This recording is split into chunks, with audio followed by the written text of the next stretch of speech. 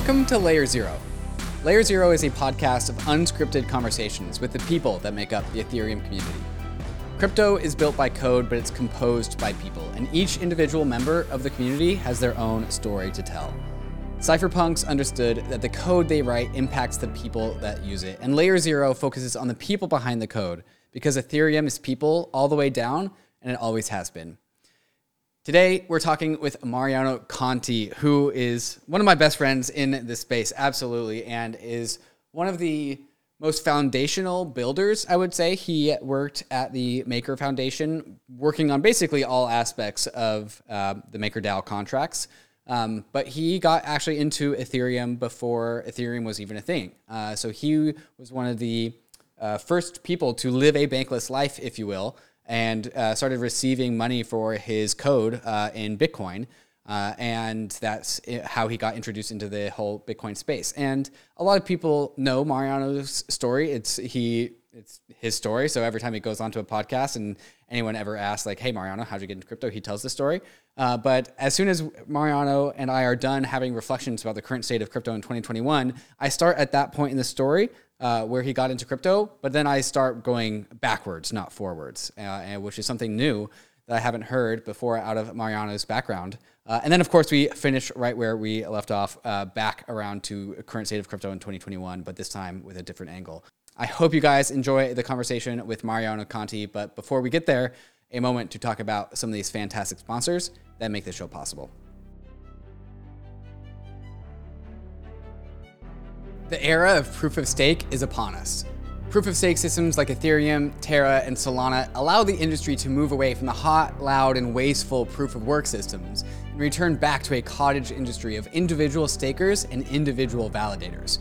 And that is what we need to make this industry stay decentralized. Individuals must play their part in crypto network validation. And that is what Lido is here to do. Lido makes staking accessible to everyone at the click of a button. By delegating your stake to Lido's network of nodes, you can access the yield offered by proof-of-stake systems and claim your share of the network transaction rewards. Do you have 32 ETH and want to stake it to Ethereum, but running a node sounds intimidating? Or maybe you have less than 32 ETH and you need to pool your ETH with others so you can access staking yields. Lido offers a solution for both. Simply go to lido.fi, choose which assets you want to stake, and deposit them to the Lido validating network. The best part about Lido is that you receive staked versions of your deposited tokens. If you want to stake your ETH, you can receive staked ETH tokens in return, which you can take back to DeFi to do your DeFi activities. Lido is working to make sure proof of stake stays as decentralized as possible and is committed to decentralizing its own validating network to eventually become a completely permissionless protocol. So if you want to stake your ETH, Terra, or Sol and get liquidity on your stake, go to lido.fi to get started. Gemini is the world's most trusted cryptocurrency exchange. I've been a customer of Gemini since I first got into crypto in 2017, and it's been my main exchange of choice to make my crypto buys and sells. Gemini is available in all 50 states and in over 50 countries worldwide, and on Gemini there are markets for over 30 various different crypto assets, including many of the hot DeFi tokens, and it's one of the few exchanges that has liquid DAI markets. Gemini just launched their Earn program, where you can earn up to 7.4% interest on 26 various crypto assets. If you're tired of paying fees in DeFi, or you don't want to worry about DeFi exploits, but you still want to earn interest on your crypto assets, Gemini Earn is the product for you. Another product I'm stoked to get my hands on is the Gemini Crypto Back Credit Card, which gives you 3% cash back on all of your purchases, but paid to you in your preferred crypto asset. When I get my Gemini credit card, I'm going to make sure that I get my cash back in ETH. So whenever I buy something, I get a little bit of ETH bonus back to me at the same time. You can open up a free account in under 3 minutes at gemini.com/gobankless. And if you trade more than $100 within the first 30 days after sign up, you'll be gifted a free $15 Bitcoin bonus. Check them out at gemini.com/gobankless. Hey Mariana, how's it going? Hey David, it's been a long time. Yeah, it's been a long time since I've seen you in that particular room. Yeah, I've been missing this one. It's weird. After a year and a half of seeing myself talking to others with this background, then I spent more than 3 months away. Yeah, away from home, away from Argentina. So everywhere in the world did you go before you came back home to Argentina? Uh, I did the U.S. a lot. Road trip from Miami to San Francisco. Went to see friends in Seattle. Went back to Miami. Did a little stop somewhere in the U.S. for something. Then I think I did Paris, Mexico, Punta Mita, which is like a nice place in Mexico. It's a beach resort. Hmm. Then what else? Then Miami again, then Denver, then New York, then a fourth time Miami, and then back to Buenos Aires. Yeah, it was weird. We were just traveling with my girlfriend, and Miami was the original destination, and we had the return tickets there. So it was like our hub in the U.S. and Home I away from home. left. Yeah, I left at a different time than my girlfriend. So Miami became our yeah, like our center in the U.S. Even though it's the place probably that I traveled the least Right. inside. I just stayed in the hotel the whole time. Mm. But yeah, it was interesting months. Out of all of these travels that you've done recently, how much of it was crypto specific or crypto travels, and how much of it was like just like Mariano exploring the world? I think it was almost half Half and half. was crypto, or a little bit less than half. So the original idea was just to do the road trip, right? To rent a car and drive it from Miami to San Francisco, and we did that. And on the road, I met a few crypto friends, but that wasn't the main idea for the road trip. So in a couple of places, I don't know, in Vegas, I went to see Amin Hmm. at his uh, lair. Hmm. Uh, I saw, I think I saw Hudson and Johnny from Element in Dallas. But they were like sporadic. The main idea was traveling.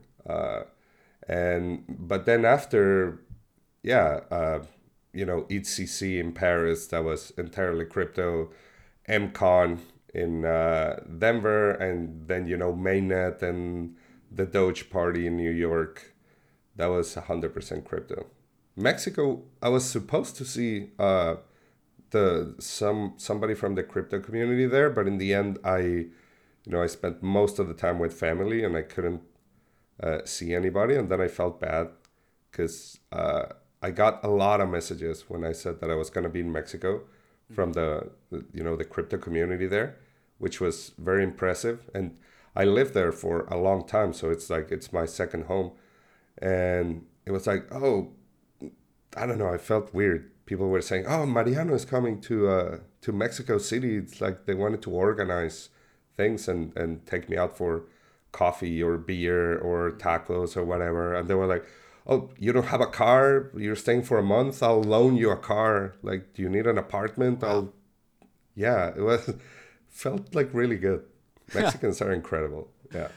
I want to circle back to that, but overall, I want to ask: you've been in crypto since like 2013 or 2014 when you Uh, first started playing around with Bitcoin. Before there was really a big community, right?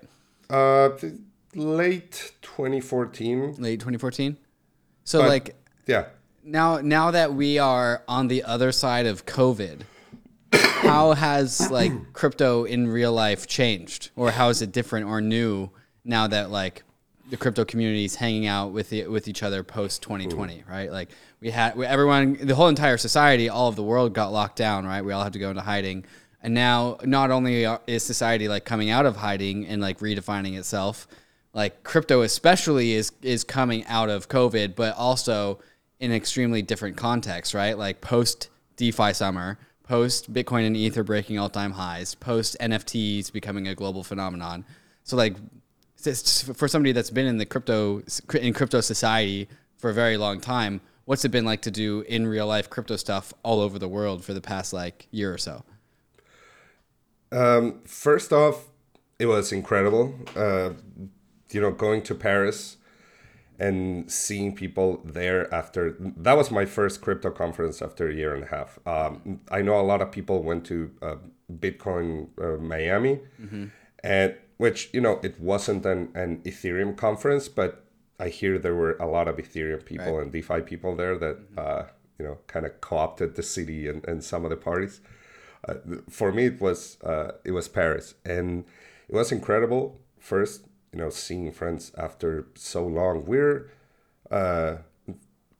growing the community, but there's a core that is still it feels like a tiny one, just like a group of friends who we were defining and creating DeFi together a few years ago, and feels like either we did our thing and now we're doing something else or continuing to do it.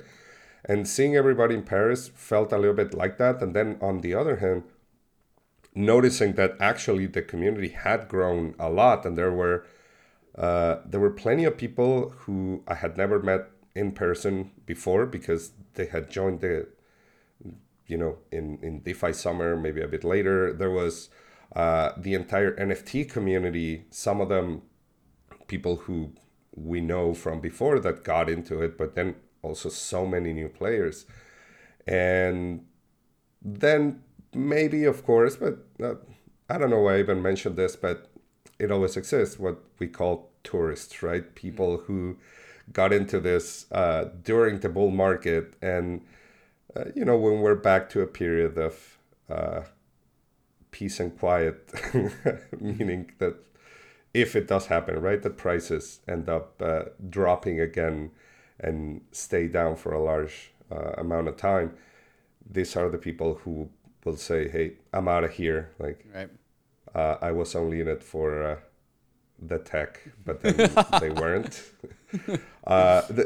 But all in all, I felt that it was still very much the community that I know and love, the friends we made along the way. And okay, I'm gonna be completely honest. From last time, can I say this? Almost everybody else that's OG got rich. I mean, let's not beat around the bush. No. Okay. If transparent ledgers are transparent, we know this. Exactly. So many people do not have financial concerns anymore, and Right. this is an entirely real thing, and it did change a lot of us, but I think for the better. It's and it's interesting because you talk to these people, we're all friends. We've been through a lot together. We've been through maybe one or two bear markets, and we spent a lot of time building, and we spent most of COVID building. I remember when the pandemic was starting, I was in Warsaw, and Black Thursday was happening, and even though we knew that at that point DeFi was pretty much gonna survive instead of the drops in 2018 and everything, I know a lot of people that had a really tough time, and then I would say 99% of the OGs who stood by and continued, they're very well off now. And either if they're still continuing to build or not, or they're doing other things,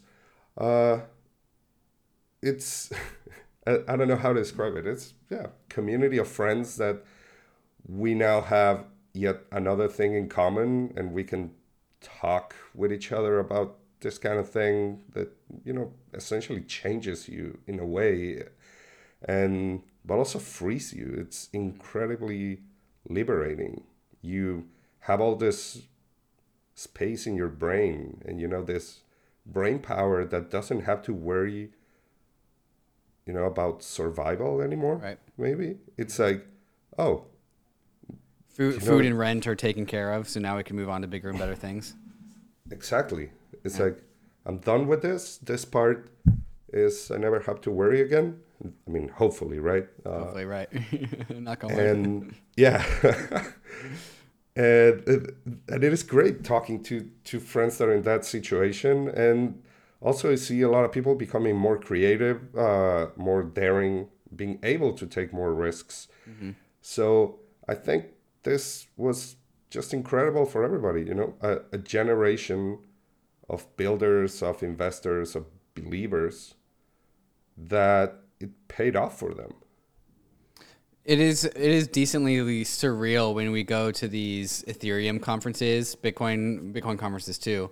But the ones I'm used to are the Ethereum conferences, and I look around and so everyone kind of just assumes that like everyone else is doing like pretty well for themselves, right? Like there's just this air of just like what's the word, abundance around, and like I'm a little bit I feel like I should be a little bit concerned because that feels very toppy, right? It feels like a top signal, right? It's like, okay, everyone around me is wealthy. Like, damn, that's got to be the top.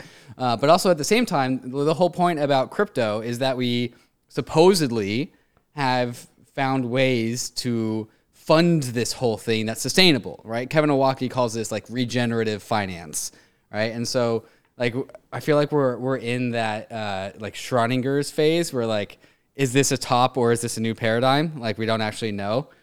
But Yeah. kind of like to your point, like what you said, like there were so many builders who suffered through the 2018, 2019 bear market and built all the way through it that like, well, I mean, of course they made a bunch of money when they came out the other side. Like they're the ones when you suffered the pain of 18 and 19, like you get to suffer the euphoria of 2020 and 2021.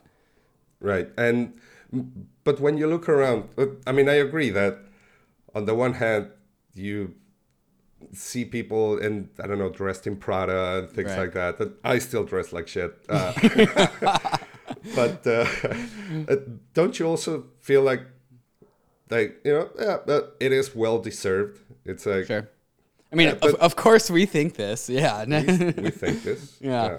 But yeah, at the same time, like we keep on talking about, hey, like new paradigm, crypto is a new fundamental asset class. It's a new economic foundation.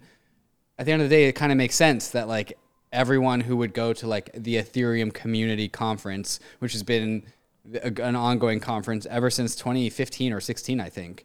Like, well, I mean, it's the only way that this would ultimately happen, right? Like the Yeah. people bootstrapping the economy obviously get financially compensated for those actions. Yeah. Completely. Yeah. Yeah. I'm really happy that it happened. And like I said, this changes the dynamics a lot. And in my opinion, it's gonna let a lot of people and a lot of teams, build differently, build with more conviction. Last bull market, most of us still didn't know a lot of things, and Right. I I tend to put almost everybody in the same bag. I feel comfortable doing that because I've spoken and I'm friends with so many, projects inside Ethereum that, I can generalize. Of course, there's outliers, but when I say something in the general, I feel confident that it mostly was that way. A lot of projects, they now know, like, I'm an extreme Ethereum boltard, but even I know that, yeah, we know where it is going, but this is an asset class that, in the end, is still affected by macro, by whatever you want to call it, and it's not going to always behave the way we know that it should, right? So, and a lot of projects didn't know this back then or didn't prepare for it. So, even the Ethereum Foundation was Right. uh, selling Ether at the bottom and consensus to, pay their Right. engineers and pay Right. people. And a lot of projects did that. And a lot of them were on the verge of closing, A lot of them did. A because lot of them did close. a lot of them did. Right. And but also with that scarcity, we got things like Moloch DAO in February 2019 in like depth of the bear market. Why? Because Amin, Cassandra, and a few others, they decided, hey, we, the community, we're going to take matters into our own hands. And if we can, we're going to bootstrap a grand style and just like hand out money to projects to continue building. And this was deep What in little the bear market. little remaining money that we had, yeah. Yes, yeah. And the EF said, yes, I'm in. And consensus said, yes, I'm in. And a few of us in the community that I'm in ping were like, yes, we're in. And out of that, exploded a whole bunch of DAOs and the ecosystem as we know it now. So I don't know. I think everything, we need to make sure that whatever is happening, that we make the best of it. So I think we did so in the bear market, and I hope we do that in the bull market. And projects are now a little bit more diversified when they can, but also extremely bullish when they can. And yeah, I mean, I've never been more excited to be part of this community, really. Yeah, and one thing that I think is significantly different from 2017, and why, like, when I juxtapose, like, is this the top or is this the new paradigm? Points for the new paradigm side of things are the fact that, like, everything being built here seems to be much more sustainable than in 2017, right? In 2017, it was like spin up a website, spin up a white paper, receive like $100 million in funding. We still have that sort of like ape tendency, and things get overfunded very, very quickly. But it's on the backs of a much more real and sustainable like set of projects that are being funded, right? These are no longer ideas with a white paper anymore. Like, maybe people are still aping in like $100 million into some brand new thing that just got spun up, but that thing that just got spun up is something real, right? And so like the speculative energy is still there, but like these projects that are coming out in 2021 are seemingly much more sustainable than anything we've ever seen in previous bull markets. And so like, and it's also really important, like when we had, while I think you and I look back upon like the 2018, 2019, and we aren't the only ones, and look back on it with nostalgia, right? Like there's a lot of people who like, we all wanted the bear market to end back then, but now with like this absolute mania back then, we also are all kind of wishing for simpler times to have this like bear market come back so we could all be quiet and like have a quiet kumbaya community. But also at the same time, having these builders like you and Amin and like these leaders like Eric Connor who made it through the bear market and then provably like did well for themselves after the fact. I think that gives a lot of conviction and a lot of people willing to take risks on to build these new things, right? To enable and inspire a new generation of builders, so that like we went through the bear market, so you don't have to, right? Like you didn't come in when it was like the weirdest time ever to build something in Ethereum, which was 2018 and 2019. But you are here now, and like look what building did for the people that came before you, right? And so like hopefully that was like the bear market to end all bear markets, and as a community of sustainable builders, we can build things where that indicate to future peoples like, hey, even if you do build through a bear market, you come out on the other side okay. And like we've kind of, now that we're building more sustainable things, like you should be okay regardless. I hope so. And yeah, one of the things I do now, as an angel investor and advisor is just I talk to projects, and I did this as well with some young founders in right now during my travels, in Paris, Denver, New York, a couple of other places. They asked for my advice, and in the end we start talking about the old days, about 2018, 2019, because that's what they end up enjoying the most. It's like talking about how we built certain things, and just so they make sure that they don't make the same mistakes we did. And this is something I mention all the time. It's when we were like, I look now and it's gonna get better. There's proposals and everything, but like maker governance right now, there's delegation and some things, but it is just not very easy to use it is complicated. But why is it, right? When we were building it, I looked behind my shoulder and there was nothing. There was nobody I could, hey, can we talk about that? Like, Right. we were inventing everything. We Right. didn't know who to base or what to base ourselves on. So we just built something, and yeah, it wasn't the greatest thing, but it was the first. And then Compound came, and they benefit from what we built, and they built something so much better that now it's basically, Governor Right. Alpha, Bravo, and the Comp token. They're the standard, I would say, of governance on Ethereum projects and others. And now I like to think Element, they looked at what Compound did and now are coming up with maybe governance 3.0 or whatever. And so that is what I like doing, just talking to projects and saying, and that's what they get the most out of. Just like doing that, talking about the things we built and the mistakes we made. So, yeah. I think, and also I think if listeners tune in to like me and Anthony Susano, we do a semi-regular live streams every Friday now and then. Yeah. We ultimately end up just talking about the way things were, right? It's like everyone who went through 2018, 2019 ultimately always ends up talking about it. And I think it's actually important, right? Because it offers like history lessons for so many of the newcomers that have come in 2020 and 2021. Just so it's important to, I think, broadcast and advertise like, hey, what it was like to be in crypto in 2018 and 2019 when literally the world just forgot about crypto, and what they do remember was like the ICO scams and not, well, and because that's basically the only thing there was to remember, right? Yeah. Also, back then, and this is also why I think that now is a great time to build. And there is still, like, back then, there was ICO scams, just a white paper and nothing more, and get a ton of funding, right? Right now, there are equivalents. I've been working on a script. I'm probably never going to release it, but it...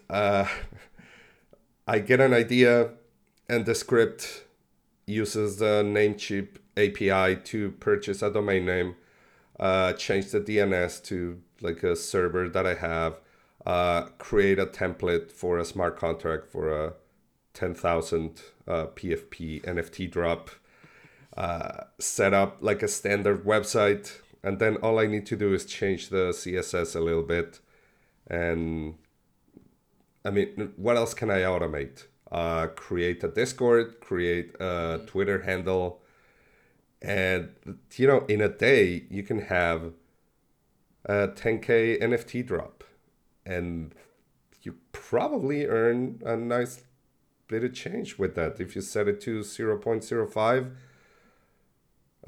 you can maybe make, I don't know, 500 ETH. I know it's crazy, and out of mostly automating things. But that is the cynic in me. On the other hand, yeah, the ICO projects, they were building and they were creating the scams, but there was also nothing there. There was Maker we were building, but we hadn't released yet. There were only like 5 protocols out there, and none of them on mainnet. There was Augur, there was Digix, there was... Right. I remember when talking to new people, I always look back on like when I got into Ethereum in 2017 and early 2018. I was like, why was I excited about Ethereum? I can't remember anything. Like, Ethereum itself was cool, but there was nothing on Ethereum to actually be excited about. Like, if you wanted to go trade tokens, you had to go to Binance. I mean, I suggest you grab your oldest account and just go to Etherscan and go to the transactions and like go through them like from oldest to newest and see what I was up to. Yeah. No, you'd be surprised. There's probably more than you remember. I went through this because of the YDX. And I had an account where, I don't remember, probably 2018 something. I don't know, interacting with DYDX. I need to double check, but CryptoKitties Right. 2017, Ether Delta, what was it? Yeah, Ether Delta. Maybe 2016 even. I don't know. Hmm. But like you said, there was not a lot. And now, whatever you're building or whatever anybody's building that's new, there's at least a foundation, right? Mm-hmm. You already have, protocols for liquidity, for swapping. You have stable coins. Stable coins have been one of the biggest Right. factors to keep the money inside the Right. blockchain, right? Inside Ethereum. Back then it was, oh, I need to exit. It's like you had to exit to a centralized exchange, Hmm. trade it for what? Either Best you could do fiat is owning Tether on Binance. or Tether. Right. Yeah. And it Uh, wasn't even on the Ethereum blockchain. It was on Omni. Omni Tether. oh, Omni Tether. You're Remember right. Omni? Yeah. Yes. Yeah. Remember it was a big deal, and then Yeah. suddenly And suddenly it was all on Ethereum. ERC20 Yeah. Tether. Yeah. And now you can just, if you trust the system, right? And if you like believe that USDC is not gonna, uh, Rug you. blacklist your address, and if you believe that DAI is gonna maintain the peg or LUSD, or you want to be in RAI, or you want to be in Frax, Hmm. or in or in any of the, I don't know, dozens of projects that now exist, there's absolutely no reason to leave, and I mostly don't, leave Ethereum. Hmm. Um, the only bridge, the only sidechain I played with a little bit is Polygon, Right. and now, L2's Arbitrum, I bridged, a few ETH to play with that, but I've never. I don't know. Maybe I should, because I've been telling people I'm becoming more of an Ethereum maxi as Hmm. As you time know goes on. as time goes on, and I have a different definition of maxi, which I'll say it in a minute. But I always used to be very open minded, Hmm. and it's like, no, no, I'll give everything a chance. I'll try everything. But now, I mean, I've never used Solana. I've never used Avalanche. I never used Phantom. I don't think I ever used Binance, and I like staying there. I realized that I'm one of the lucky few that Can wasn't pay priced gas fees. out. Yeah, Yeah. Right. I was not priced out. And this is a funny anecdote. A lot of Argentinians, I've been advocating the usage of DAI ever since I got into this, and this is the reason I got into this originally, and it's still in my mind to, serve and people in an undeserving economy and help them free themselves from inflation and capital controls. That was still I don't know if it's still front and center. I think that I fought my fight, and Hmm. now it's in the hands Now your of watch has other ended. people. Yeah. But that was the original goal, right? And so many Argentinians, they got onboarded to DAI, and they had to use Uniswap, and they had to use Pull Together, and then they got a lot of money from airdrops, Hmm. and it was incredible. But then during DeFi summer, they were priced out. But because they were some of the first people who got priced out, they were some of the first who got into Binance and into whatever Mm. projects are there, the cakes and the Right. beefies, and I don't know what else is there. And they ended up making a lot of money because they were the first priced out of Ethereum. And, they were some of the first to get into Polygon. And I'm not going to begrudge anybody from making money. That's not why I'm here. It did break my heart a little bit that they got priced out. So Right. hopefully, now that we have Arbitrum, and now that we're getting Optimism, and that, we have the CK rollups, and Hmm. hopefully we're going to get them back into the fold, because I still believe that this is not just about playing with DeFi. It's also the ethos of decentralization that I'm believer that Ethereum is the most credibly neutral blockchain out there. And, we saw what happened with uh, Solana being down for a Right. while, and yeah. But it was interesting, seeing this and watching people ending up making a lot of money in these other chains. But me, I don't use them. I stay on Ethereum. And when I say I'm an Ethereum maxi, I'm an attention maximalist. It's like Okay. That's my what I was going to ask for the attention, definition. Yeah. yeah, but my attention is on Ethereum. Like right now, I'm not full time, right? I angel invest, I help out some projects, but mostly I've been enjoying my life, and I think that I deserve a little bit of rest. Been traveling, everything. So the limited time that I have, and also I'm already 40 years old, so declining mental cognitive abilities or whatever. At 40. Well, it's been a it's been a journey, man. Sure, right. Yeah, 5 years in crypto DeFi. goes faster. Yeah, right. Yeah, I'm like fucking Harold here with yeah, The weight of the maker oracles on your shoulders. exactly. With the limited time that I have, I don't have enough bandwidth even Right. for what's happening in Ethereum. It used to be that you knew everything that happened in Ethereum. Then it was just what happened in DeFi in Ethereum, and then just maybe in the lending protocols inside Right. DeFi, inside Ethereum. And now you have DAOs, now you have NFTs, you have so much. And my definition of maxi is attention maximalist. I don't think everything out there is a scam.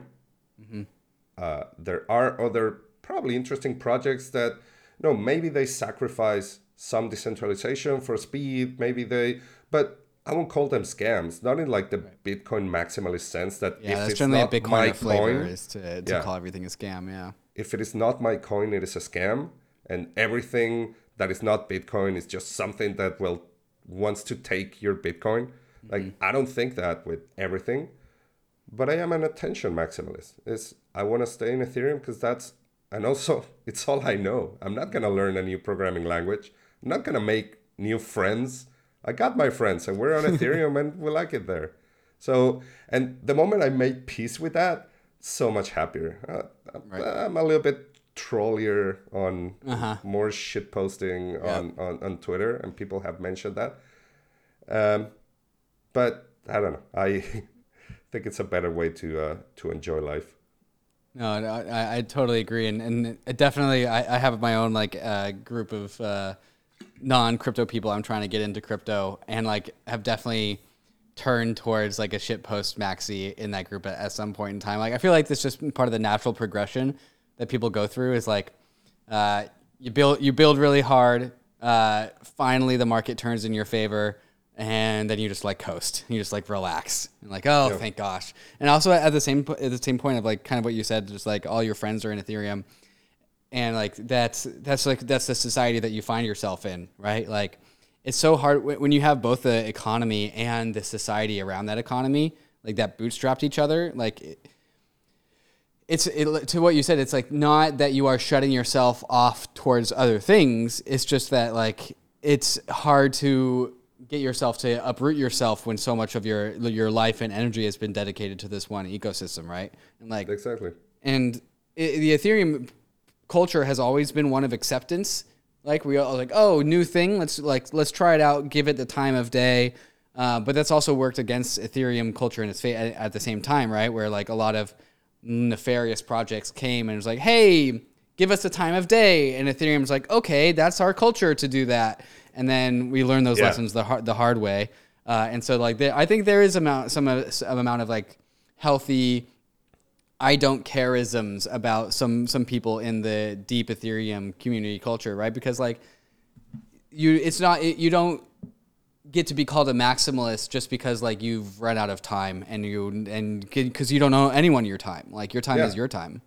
Exactly. It's like, yeah, so why haven't you checked out this project and this? Right. Because I I don't don't care. have time and I don't care. It's like, I'm not calling it a scam. I'm just saying that I don't care. And, but yeah, that's true. I think maybe we as the Ethereum community, we skew towards the too nice at some point. While, the Bitcoiners, they skewed the other way. Right. Definitely. The being assholes about everything not their coin. Maybe it worked in their favor. I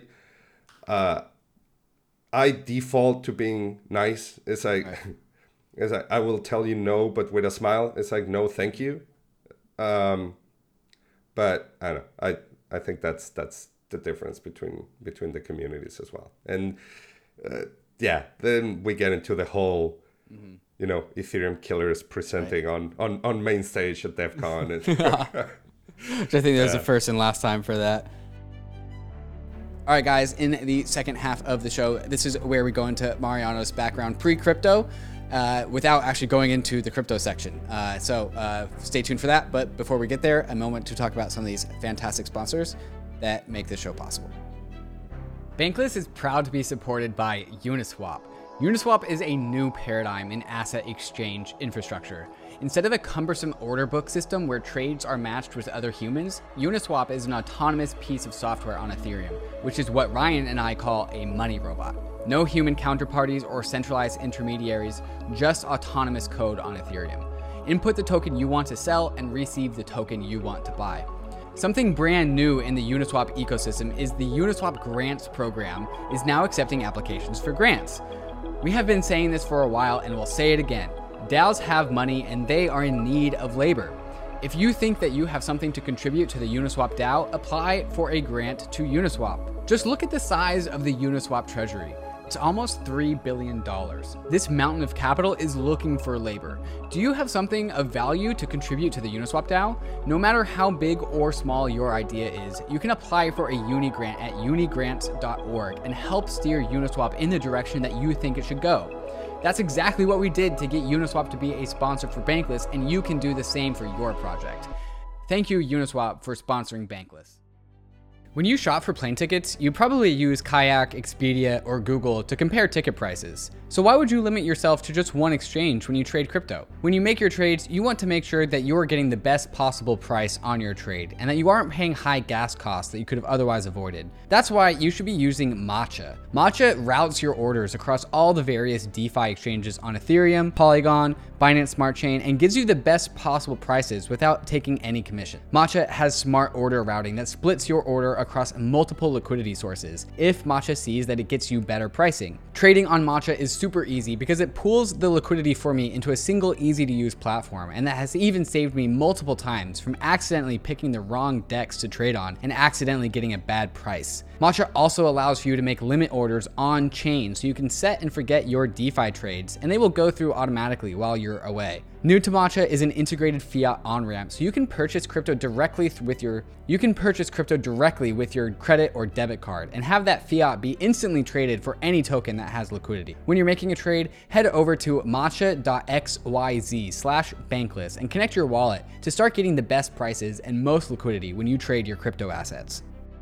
Mariano, I want to actually, so many people tell you or ask you when you come on the podcast, like, all right, tell me how you got into crypto. And then they go through the story of just like, oh, I was working in Argentina, blah, blah, blah. I want to start at that point in the story, but go the other direction. And so right before you got into crypto, what were you doing? And what were you doing before that? Yeah. Damn, there's going to be a lot of honesty in this podcast. The truth is that I made a couple of good investments early on in life. So I discovered crypto at 34, maybe 35. Before that, probably didn't work all that much. Maybe like 3-4 full years out of my life. What do you mean you didn't work for 3 years? What were you doing? No. I worked for 3 or 4 years. Oh, you worked for 3 to 4 years total. Out of, when I left college. So like no shit. Up to like 34. Yeah. So it goes without saying that the 34 onwards, when you started working for the Maker Foundation, it's probably the hardest you've ever worked in your life? Yes. Yeah, for sure. Okay. Before that, I was working for a couple of years for a digital agency, and I started working there, I think around, maybe start of 2014 during the World Cup. And the reason was, I think my girlfriend, she got a job and I was like at home doing nothing and I got bored and I'm like, okay, maybe I'll find a job for a while. Just because you didn't have anything to fill your time? Yeah. yeah, and I discovered, and I had moved back to Buenos Aires in 2011. So I spent most of 2011, 2012, 2013, just like not doing much, just enjoying Right. being with family and So traveling a little bit. during those years, what were like the centerpieces of your life? Because if it wasn't crypto, right? Because crypto hasn't happened yet. So like Yeah, when you got up in the morning, what would you think about? good question. Um, I mostly lived a kind of hedonistic life. Yeah. I watched movies and went to parties and read books and used my computer and kept learning about programming because if you're an engineer, you need to more or less stay current with things. I had a game developer phase where I built a whole bunch of different prototypes for video games that are still out there somewhere. Spent a lot of time with family, spent a lot of time thinking about the Argentinian situation and how different it was from growing up in Mexico, which it is a third world country, but compared to Argentina, it's so much more stable Sure. um, and yeah, basically doing that. It was When did you move from Mexico to Argentina? in when was it? Like April 2011. Yeah. So the year before in 2010, I got like I think I turned 30 or I was about to turn 30 and I got like I called my first midlife crisis. I wanted to go Your to first? Argentina. Oh no! Should I be expecting multiple? I don't know. I think there's another one coming at some point. Maybe this was the one and I just had it earlier. The, I was born in Buenos Aires. We moved to Mexico when I was 6, so in 86. I stayed there for 25 years, and even though we came back to Buenos Aires almost every year, maybe 2 months out of the year, uh, when I was here, I was the Mexican. When I was Right. in Mexico, I was the Argentinian. It was weird growing up like that, but not bad at all, right? It was just that thing stayed in my brain. And in 2010, I was like, okay, I want to go to Argentina. I want to live there. I don't just want to go there as a tourist for 2 months in the winter or 2 months in the summer. I want to be there. I want to live there for 6 months and figure out what it's like. And I told What my was girlfriend what at was the your time, identifier when you were in Mexico? Was it yeah, like was it your accent? Like in Mexico, do you have an Argentine accent? And when you're in Argentina, do you have a Mexican I, accent? Like how would they I, figure that out? I used to, no, it was easier in Mexico because I had, Mexican accent. You grew up there, right? And yeah, but uh, yeah, sometimes like a couple of words. But when I turned to my brother, I would talk to him in like Argentinian, but it would be like a weird Argentinian accent. When I came to Buenos Aires, then it was always they would look at me funny with my accent and say, "Yeah, but where are you from?" Still to this day, No way. uh, and now I used to be able to switch between accents, and now I don't. I like my brain created a mix between Argentinian and Mexican, Yeah, and the that's the Mariano way I dialect. talk now. Yeah, exactly. And it's weird. When I'm here now, people, yeah, they look at me and it's like, yeah, this guy is not from Buenos Aires. Maybe from a weird part of Argentina. Right. They say, "Well, where are you from? Spain, from Mexico, from um, yeah, that was the mix. And I just wanted to be here and live here for a while. So I told my girlfriend at the time in Mexico, it's like, let's move to Argentina for 6 months. Just let me like do this. I want to, commune with my roots, with my motherland. And then we'll go back to Mexico, get married, have kids, and whatever. And she didn't want to, so I broke up with her, and I sold all my shit. Yeah, that was bad. It was. Yeah, I had been with her for like 4 years. We're maybe gonna get married. I said, I'm sorry, there's something that I want to do. So yeah, we broke up, and I gave away Was or it sold when you everything. broke up? Was it like this is over, or is it like hey we can reconvene in a few months from now, or what was No, that like? no, it was mostly over. Yeah, Well, I don't know. Maybe I thought if I only stay in Argentina for a while and then go back, maybe we'll sure. see Pick things what's up. Yep, happening. Yeah. that never happened. It never happened. I came to Argentina with two suitcases. One had my clothes and one had my computer and my monitors. And I stayed here forever. So I left my dad and my brother. They still live in Mexico. Now, luckily, the first 4 years, I don't think we saw each other because I was here and I didn't travel. But now it's like, yeah, I see them all the time. It's like easier. Well, with COVID, it became a little bit harder last year, but now yeah, that's over. That's also one of the cool things, distances, they don't mean much anymore, right? It's a, if it wasn't for this freaking pandemic, I don't know. It's like maybe we needed it to. Don't you feel? And sorry to change subjects again, but don't you feel like this pandemic? I don't know, advanced the crypto adoption by 2 to 3 years, maybe. Oh, absolutely. Right. It's like, well, there was that whole idea that like, people started speculating in the stock market because like televised sports weren't a thing. So they were just bored and they needed a horse to bet on. And so they started gambling in the stock market. And then like, DeFi summer happened, NFT winter happened. The NFT like winter as in like the first bull market of NFTs that happened during the winter after DeFi summer. Just because we were all bored at home, like speculating on our computers, right? Like we needed an itch to scratch. And so why not? Let's just have a bull market. Everyone's home. Yeah. That's crazy. Yeah. Yeah. No. So I guess when you that's were, true. you said you had only worked for like 3 or 4 years before you found crypto. What years were those again? Uh, so let's see. I had a job out of college. I was Doing what? uh, just like junior developer. I think I was programming in C Sharp. I was also part of like a small shop, and I don't even remember what I did.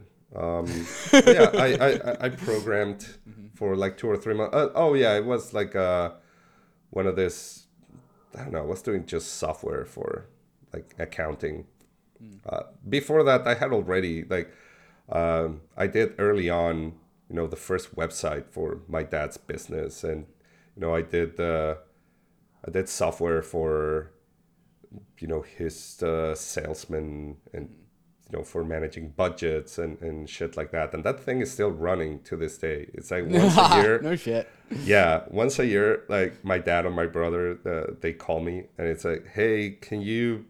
And they already know that I open up Zoom or Hangouts and it's like, hey, that I'm all smiling, and I can already see it in their eyes when they're gonna ask me about something like that because my face changes and it's like, you're gonna ask me to look at old code that I don't even remember how it works, like 20-year-old code, but that it still works and it's out there and it's helping a real company do shit.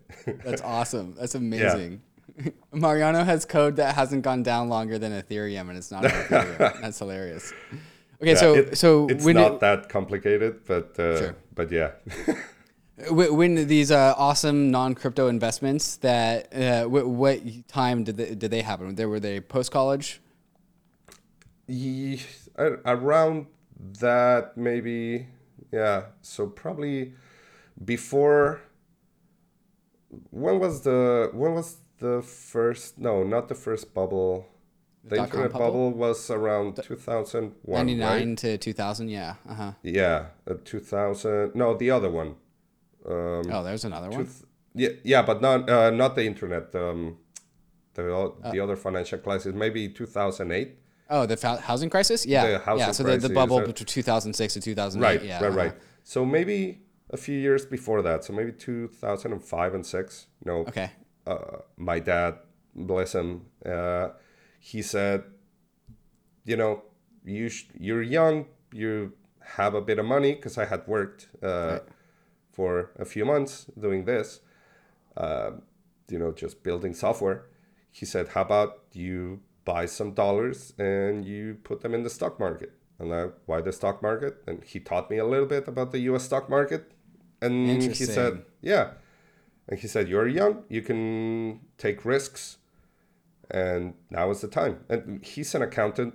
Oh, he's also an engineer. Like he studied engineering for like 4 years. So that is where I got that side of me. And he's the one that got me into it. So we figured out a way to do a wire to the US and then open up like a zero commission account uh, online. And yeah, I started, buying and selling mostly tech stock. I don't even remember like, AMD, Intel, Right. Nvidia, Activision, maybe. I have no idea. The things that I knew about, right? I Right. zero diversification. It was all Tech only. yeah, tech only because it's what I knew, Right. and I kept that for. I mean, even to this day, I probably still have a couple of those that I never touched.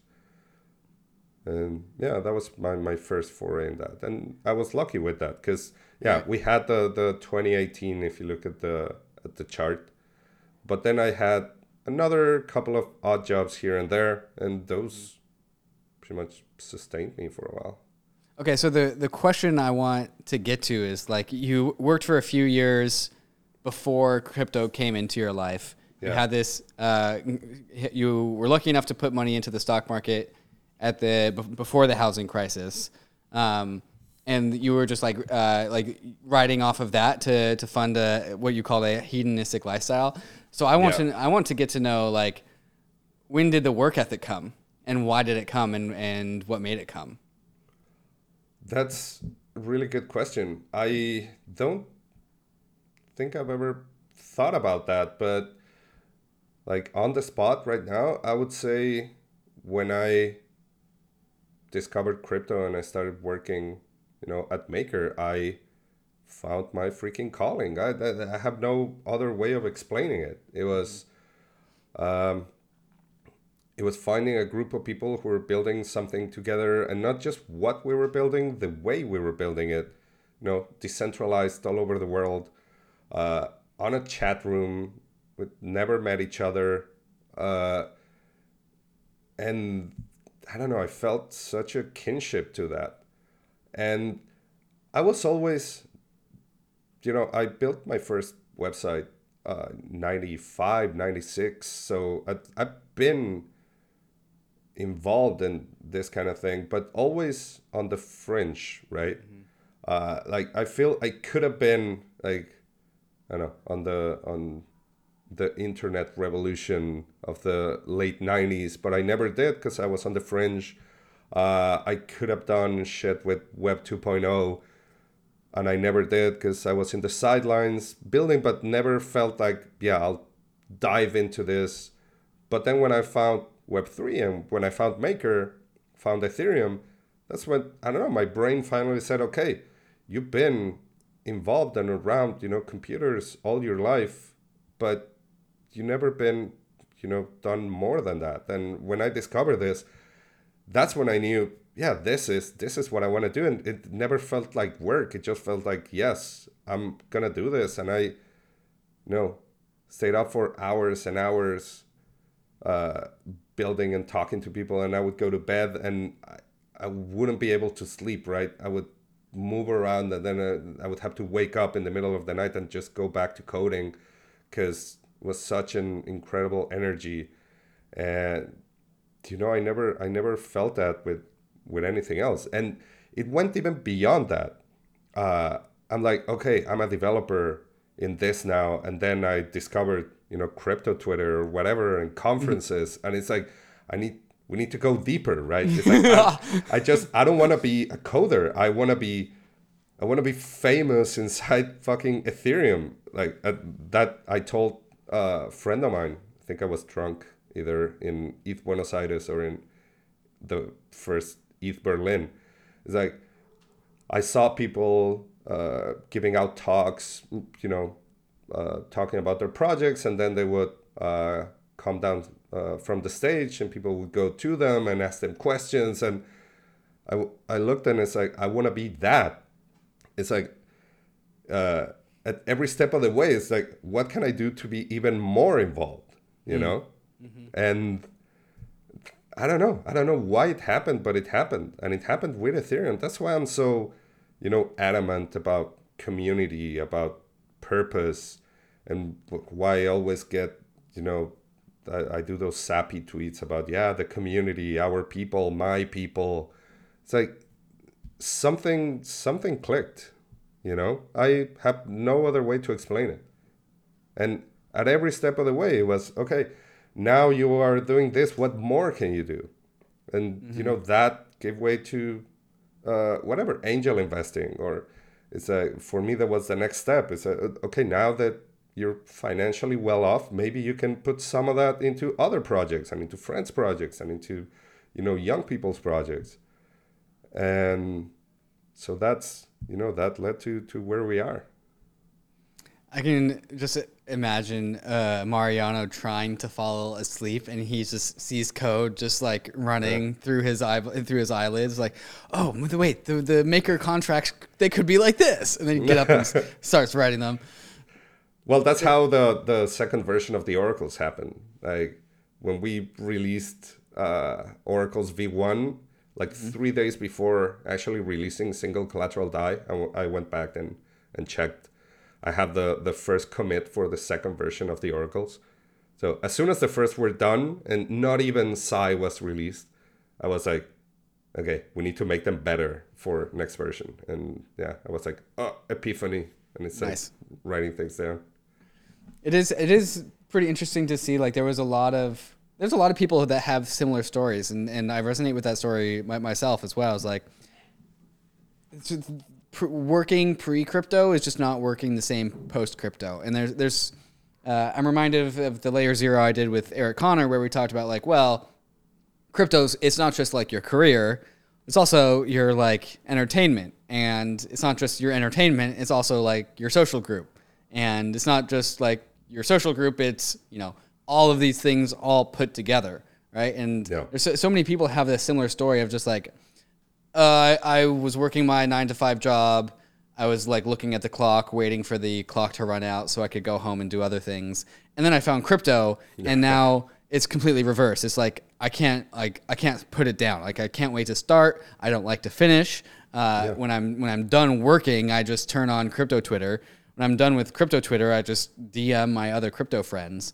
And I've seen so many people go from like, yeah, I went to my 8-hour-a-day job working 2 hours a day to going from like, now I go to my 8-hour-a-day job and I work 18 hours a day, right? And there's so many of these stories, and each person has their own story to tell as to like why it resonated with them.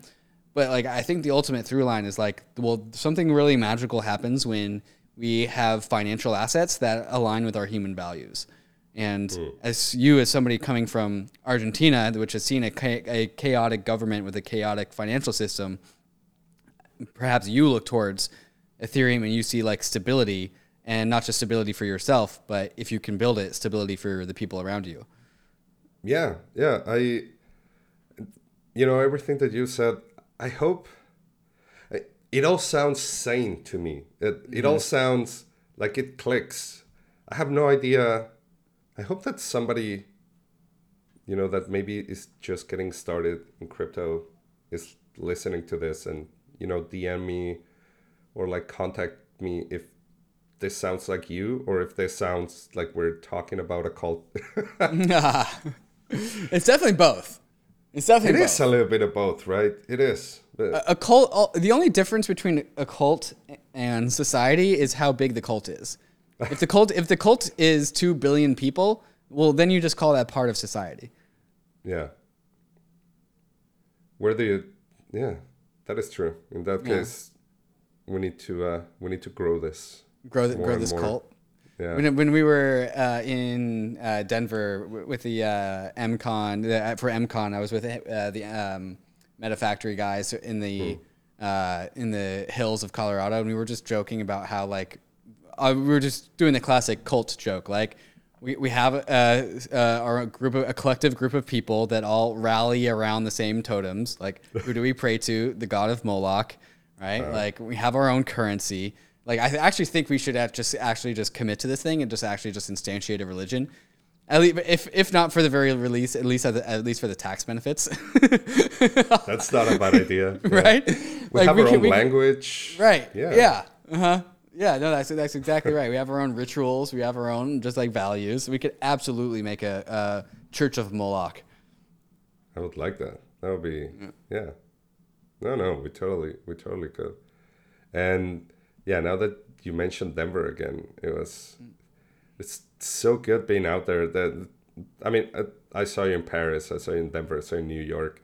The difference after MCon in Denver, I thought I wasn't gonna have a great time in New York. Because mainnet, it was gonna be something like completely different. Suits. Yeah, but then I enjoyed myself so much there as well. A different vibe, certainly, but equally enjoyable. And yeah, just Ethereum people all around, like you say, talking about similar things. Just you can instantly, talk to somebody new and just like talk to them for a long time and find common interests and also talk about meaningful things at times, right? I like to say, a lot of people ask me, hey, are you building on DeFi? Are you doing something still? I like advising DeFi projects. I like investing in them. I'm glad I'm also on the sidelines now in DeFi. Like, I'm glad I'm not building DeFi, but I'm not against it. It's like, I still love DeFi. I still think it's extremely important, but I say that I paid my pound of flesh and now I'm enjoying it from the sidelines. I don't have to worry about oracles and liquidations and risk parameters and governance. And sometimes I talk some shit about that, but it's always from a place of love, right? It's only because I've lived through it. And yeah, but that doesn't mean I don't like it. It's because I love it that I feel that I can, in a position to criticize it a little bit. Sure. But then through that, hopefully make it a little bit better. Mm-hmm. Well, there's something to say about just like, we all joke in this industry, like, oh, 1 year in crypto is just like 1 month in the legacy world, right? Yeah. Or is it the other way around?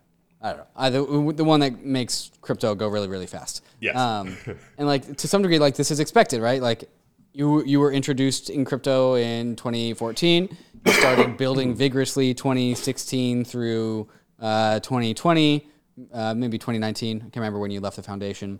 And then you turned it to last year, 2020. 2020? Jesus. Yeah. It's only been 13 months. Oh my gosh. Hey, at least it's been a year, right? Anyways, yeah. So like you go through the cycles and then you hit the sidelines, right? And like everyone's doing, even to some degree, like I'm doing this a little bit in the sense that like a new DeFi protocol comes out and like sometimes I don't even read the announcement posts anymore. Whereas like in 2018, a new DeFi protocol would come out. I'd break out my ledger, put some money in, see what happens. Gas was $0. Yeah. I'd play around with it. It's like, oh, cool. Now I know what this is. I could tell all my friends about it. And then now my friends are coming to me with like, oh, this new DeFi protocol. Have you heard of it? I'm like, no. Can you please tell me about it? Like, but I think that's important, right? Because there needs to be this churn of active participants that are doing the things in the crypto world, right? And if Mariano is still there, like hammering out smart contracts left and right, you'd take up a lot of space for a lot of other people to build their own stuff, right? Like there is ultimately only so much things that could be done. It's seemingly endless, right? But like we do want some healthy churn of new builders to come in, the old builders to step out and take more passive roles. The village elders who are guiding the crypto novices, and we can only guide those people so much. They need to just learn by doing. And even we also don't want the veterans of 2017, 18, 19 to actually dictate what the crypto novices of 2021 need to do, because they need to do their own thing, right? Yeah. And so like sometimes the best you can do is just sit on the sidelines, watch, and angel invest. That's yeah, exactly. And it's also, yeah, after, a career of playing, you retire and whatever, become a coach or Right. Yeah, it does feel like a professional sports where you just like, you can't last that long. Yeah. Like it's too hard. It's too hard to keep up. Things move too fast. It's too taxing. Well, there's a lot of people that, are still going, right? And Right. Yeah. that's incredible. I don't know how they do it. And, I mean, off the top of my head, maybe I just mentioned, but Martin Kopelman and Stefan George from, Gnosis, they're still building. Right. Of course, everybody, the core devs, Vitalik and Peter and Chris with Solidity and Martin Swende, and there's so many people who are still around. And you look at the DEFCON 0 picture, and it's like, wow, how do they still beating the same drum? Yeah, but then that's also what keeps me going. It's like, shit, they built this. And they're still around. They're still researching. Maybe some of them from different positions, but they are around. And that's also why I think I don't ever want to, not be around this ecosystem. Right? Sure. It's given me a lot, and it's not that I owe it everything and I have to be here. It's that I want to be here. And I hope that I will still want to be here for years to come. And right. I think that this lends itself back to that like maximalism conversation that we were having before, right? Like there's zero other builder focused communities that have this sort of track record. And so like it's when somebody says like, oh, why don't you pay attention to Terra? It's like, well, none of my friends are, so why should I? All right? Like we're all kind of focusing on the same thing, right? It's like there's that metaphor of like the hunters of a hunter-gatherer society. Mm-hmm. They're looking at the deer, and all the hunters are shoulder to shoulder, like looking at the deer. They're all pointed in the same direction. And so like for me, like when all my friends are pointed at the same direction, like I'm looking with them. I'm not looking like, oh look, there's a squirrel over there. Like no, we're all looking at the deer. Yeah. Oh, and for example, in New York, I saw a friend of mine, Will Barnes. We worked together at Maker, Smart Contracts, and now he was at Consensus before, and now he left and is building on Solana. He's building a DeFi protocol on Solana, and I think he was a Rust developer before, and I don't know, either we talked a little bit in New York or just somebody on a tweet was like, they wanted to know, because there are very few examples, but they exist, right? It's like sure.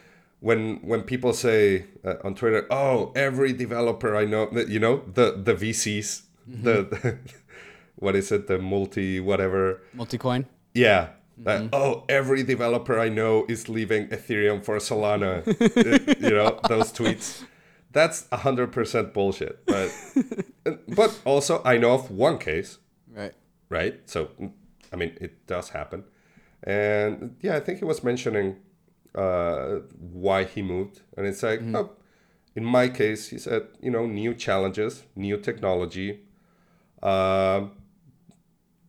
The things he thinks like Solana might be good for. He wanted those like fast block times, even if they, sacrifice decentralization. It's like, for my project, I feel okay with that. And it's like, yeah, we talked. It's like, interesting. Like, that's totally fair. Right. And then I went like, damn, could I look at, something different, at least, for the intellectual exercise of seeing how something works. And, not for me. I cannot learn a new programming language, man. Yeah. It's like, I already have enough of them in my brain. Plus there's just the switching. Yeah. The switching cost is like not something that you're interested in. Right. And it's like, it's kind of like the same problem as like trying to spin up a whole new social network, right? Like, sweet, we have this brand new awesome social network. Let's all go. And no one goes, right? It's like, well, I'll go if you go. I'll go if you go. I'll go if you go. And then no one actually goes. Right. And then it's making a whole new group of friends and talking about whole new things. Nah, I'm too old for that shit. Happy where I am. And this goes back to the party analogy. And I think this came from also, he said somewhere like, Ethereum is a party and all my friends are here, so why should I go to another one? And then that got expanded a little bit. It's with analogies of gas and shit. It's like, oh, yeah, we have beer at this party, and then somebody says, oh, but there's like champagne at this other one, but it's like far away and there's nobody there, and there's like I'll take the beer that I have with it versus the champagne I don't. Yeah, exactly. And then the friends that are already there. I remember I talked to Cami Russo about this, and she put in the book, like Infinite Machine, the last chapter is called The Party. That's funny. Because of this. I'll have to go reread that chapter because I actually don't remember that. Yeah, last chapter. And I think it actually starts with me. Yeah. That's why, I'm such a big ego that I have like... I have like the book, the parts where I mentioned. I'm like, the book part. No, that's awesome, dude. That's great. If there's one thing that having an ego in crypto is definitely beneficial, because like there's so much like clout to be claimed that you got to claim it, right? Yeah. You gotta play the game. I also said that the best thing I did on Twitter was like going from read only to read write. Right. And I started producing instead of just consuming. That also opened up. It opened up a lot of opportunities. It opened up new friendships. It opened up investment opportunities. It like really improved my. Ethereum lifestyle. It was so good. And that's incredible. I freaking love Twitter, and I'm on Twitter all day. I think I was with my girlfriend yesterday. We're watching TV, and she's like, hey, what are you going to do? And I was on Twitter. It's like, what do you mean, like job-wise? It's like, I'm on Twitter. This is my job now. It's like, I'm like drafting a tweet. It's gonna take me the whole afternoon. It's gonna take me 20 minutes to write this tweet. Yeah. Yeah. But what other growing industry as Ethereum, crypto, Web3 is also so accessible. It's like you can go on Twitter, you can add whoever I don't know, Leshner now with the compound thing, and he will answer, right? He's the founder of a multi-billion-dollar protocol. You can add Kane, and he will. You can add. I'm thinking the ones that are there a lot, like Joe DeLong from Sushi, a lot of the Anons, and they will answer, right? They will have conversations. If you ask a good question. If you ask, If you ask a good question, yeah. No, and of course, I used to be. I responded to every single DM. It was like my pride that I said, yes, I will answer every single DM, and my DMs will always be open. And I don't have a lot of followers compared to, like you guys, but still it became unsustainable. It's extremely overwhelming. Yeah. I cannot do it anymore. I still try. But when it's like a good question, either like what should I do with my career? Should I get into Solidity? I at least try to write a couple of lines, because I did that. At the point that I was starting Twitter, I was also now in the the Ethereum, the conference circle. So most of the friends, the community I made through conferences, and not so much through Twitter. But where else? I don't know. At the beginning of the space age, imagine if you could like fucking tweet at the scientists or well, when we have these like digital you have this like digital society, right? And so like, where does the society congregate? Well, it's going to congregate on goddamn Twitter, right? Like Web3 be damned. Like we're going to use these Web2 platforms until we have something better. And there's nothing wrong with like to congregate on Twitter to be our place of just mutual conversations. And the whole cool thing about Twitter is just like one massive mess of asynchronous conversations. And so like you don't actually have to tune in. You can tune in as you so choose. Yeah. Conversation is going on with or without you, and you can choose to add to the conversation, to the global conversation of this like crypto society. And you can tap in and tune out whenever. And it's like literally the industry having a conversation with itself.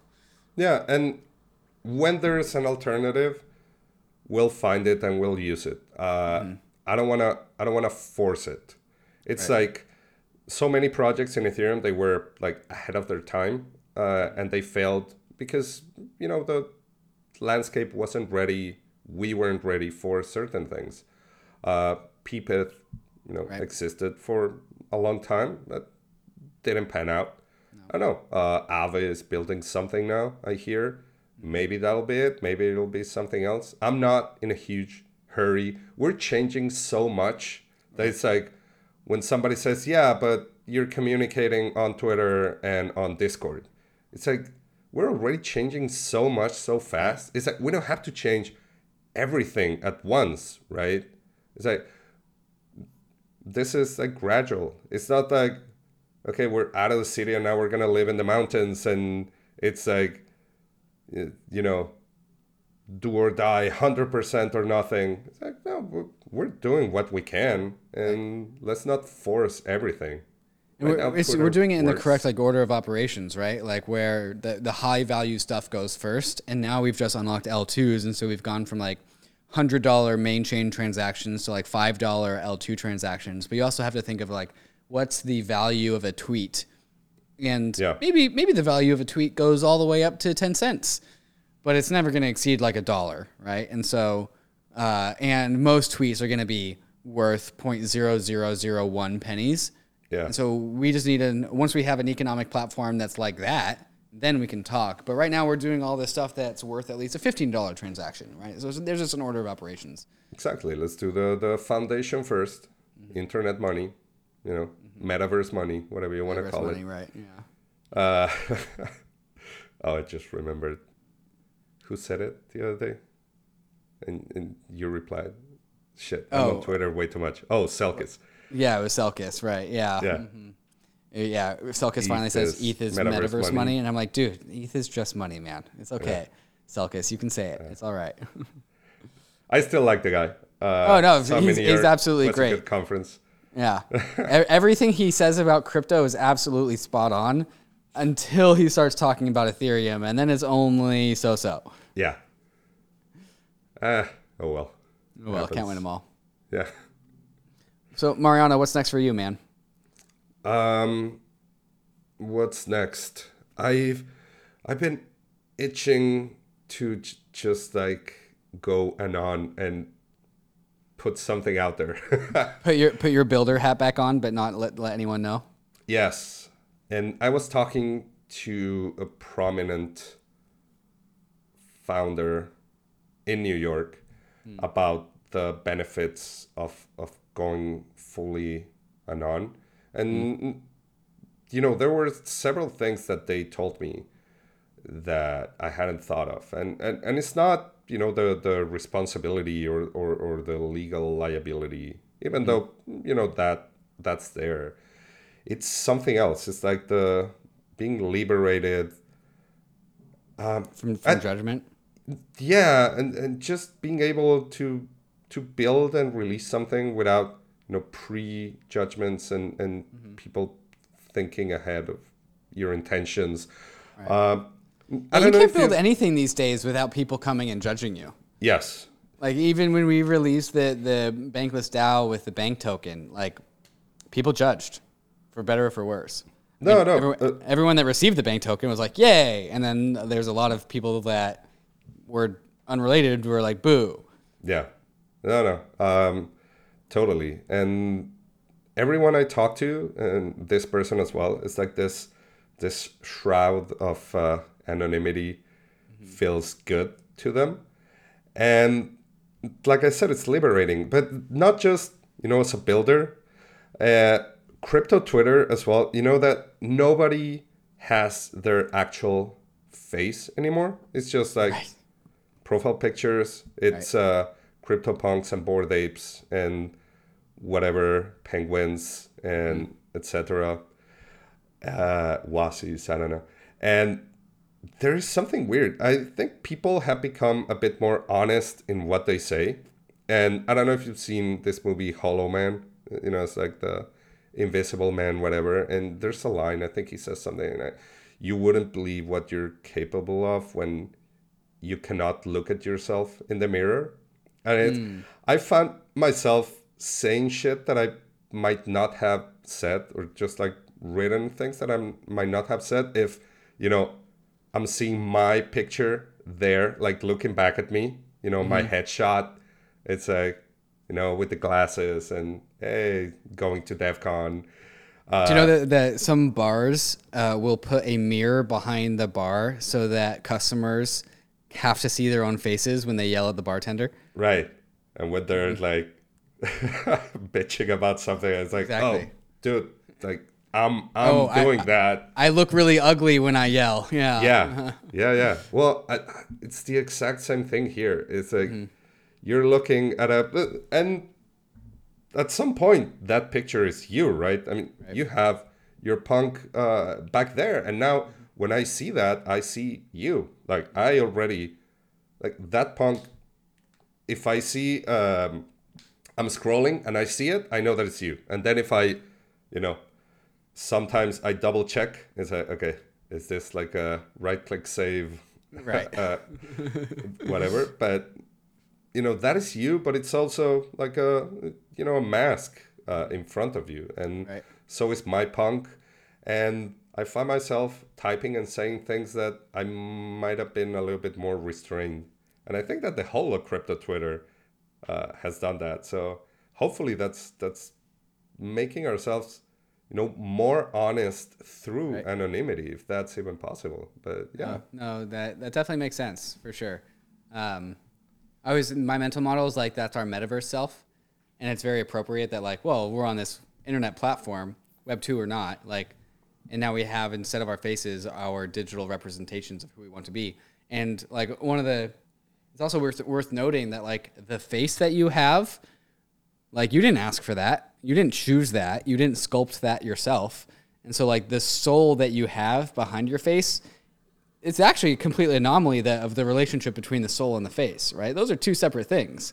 So like in the metaverse world, we're going to slap on a brand new face and it's as much as real because we've chosen the digital representation. We chose that. I chose that CryptoPunk. I didn't choose my own face though. So like there is some sort of like natural resonance with like when you put on a profile picture avatar. I will say that like a lot of my friends in my normie chat, they all got into penguins all at the same time and they all swapped out their profile pictures with penguins and we all lost track of who was who. Yeah. We could not recognize any of them. Yeah, I remember when we were all penguins, it was like, who the fuck is this? I have no idea. And then you have to keep track. I don't know, for example, Alex Vanovic, now he really likes his penguin. I have to remember, okay, the Viking penguin, that's Alex. Yep. Okay. And but there are people whose identity, and yeah, I mean, I did choose my punk, but then I also kind of didn't. It's like I grabbed whatever floor punk was there at the time. And if I could have chosen one, I would have chosen one with maybe a couple more features, right? They're so expensive. But yeah, no. It's interesting. So the answer of what's happening next for Mariano is spinning up an Anon account and putting out some contracts somewhere? Yes, but then how the hell do you do it? It's like, do I tweet from my account? It's like, oh, I just found out about this project. I just aped into this contract. Come join me. From this completely anonymous person that is totally not me. I have no idea how to do it, but Right, yeah. you're gonna have to start from square one without the clout of Mariano Conti. You're gonna have to spin up a brand new identity that has no help from the actual human. I met so many anons during the last 3 months. A few like big accounts, and you meet them, and they're people, right? They're people like us, and it's they're anonymous on Twitter and everything, but it's like once you start meeting them, it's like, yeah, hey, I'm this person, hey, I'm this person, but I never asked them how they got started. Right. Yeah, how they got started as an anon. Yeah. Yeah. I met G Money in real life in New York. And I was like, I don't even know what the hell I was expecting, but I was like, oh, you're not a punk. I forgot. I was like, that's crazy. You're not an ape with a knitted hat. cap. Yeah. Yeah. That'll be a great story to tell. Is the story of how Mariano's anon account became more followed than his actual human account. That'll be funny. No, if that starts happening, like I'll dox yourself. Yeah. Like no, wait, this is me. Like, I swear to God, it's me. Follow my main. Yeah.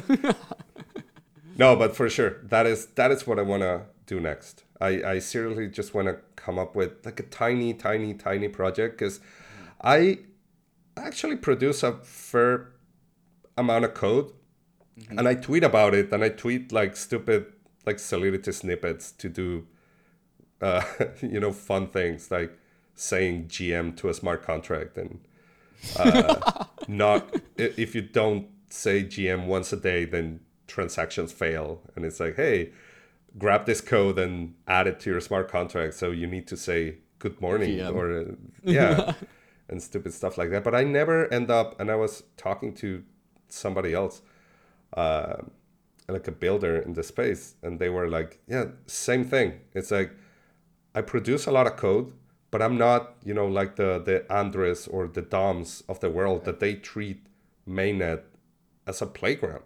Right. They build really quickly, and they deploy. Like, I build fairly quickly, but I don't deploy. It's like when I get to that part, I become so middle of the curve, that it's like, oh no, but maybe I should test it, and no, I don't like this, and yeah, the UI, and then somebody else is like, contract in 20 minutes, and it's like, here, use Etherscan, motherfucker. And I'm like, no, I cannot do that. That is, yeah. That's got to be the maker DNA in you. Yeah, I know. The conservative side, yeah. Shit, what I was gonna say next? Can't remember. No. Well, Mariano, shall we wrap it up here? Yeah, let's do it. Yeah. Damn. Well, I appreciate you. 90 minutes. Yeah, not bad. Thank you for coming on while you are coming out of a cough from mainnet. Yeah. Sorry if that was me that gave it to you. I have my mate as always, and I'm glad that my throat was cooperative. And thank you, because we've been trying to record this for a few days now, and pulling it out for the last minute. For listeners that are listening to this on Tuesday, we're recording this on Monday night. So not that we discussed anything timely, but it is still extremely fresh. Yeah, no, it is. And dude, it's like, that's what I like about this. We're just carrying on a conversation that we started a couple of months ago. Yeah, in Paris. Literally in Paris. Yeah, I was like, you told me the story of when you were wrapped up in the blankets under this fantastic new air conditioner that you had, and then your girlfriend came home and after a long day at work and saw you all cozy under the blankets, as you've been like super hot all day, and got super mad at you. I was like, we're going to talk about that on the roll up, or not on the roll up, on layer 0. Oh man, yeah. And then we continued it over in like different continents, different cities, and now here it's. Are you going to? I will say that is definitely something that I've noticed with you, but now that you actually name the thing, is like the conversations that you and I have all kind of seem like one seamless conversation. We just pick up the thread at random opportunities. Yeah, no, that is exactly right. Are you going to Lisbon, by the way?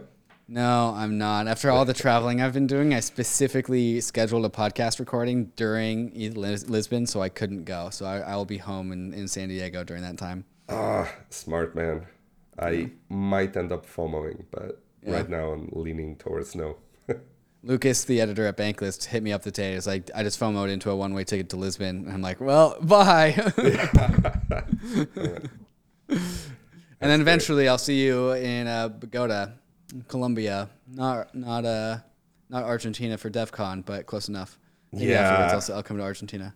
I know. I remember when I tweeted that, gonna meme DEF CON BA 2022, thinking like the people at the Ethereum Foundation. It's like, God damn it, Mariano again. Mariano's doing it again. They responded from the official DevCon account. It's like, no. Like, it's still happening. We're squashing that meme right now. Yeah. Hey, it'll happen at some point in time, and when it does, it'll be glorious. Yeah. No, I believe it. We're gonna do something in Buenos Aires at some point, and it's gonna be amazing. I will be absolutely there for the week before, the week during, and the week after, because it'll be fantabulous. Amazing. Yeah. All right, Mariano. Thank you, sir, for coming on Layer Zero and telling me your story. Yeah. Thank you, David. Take care. Cheers.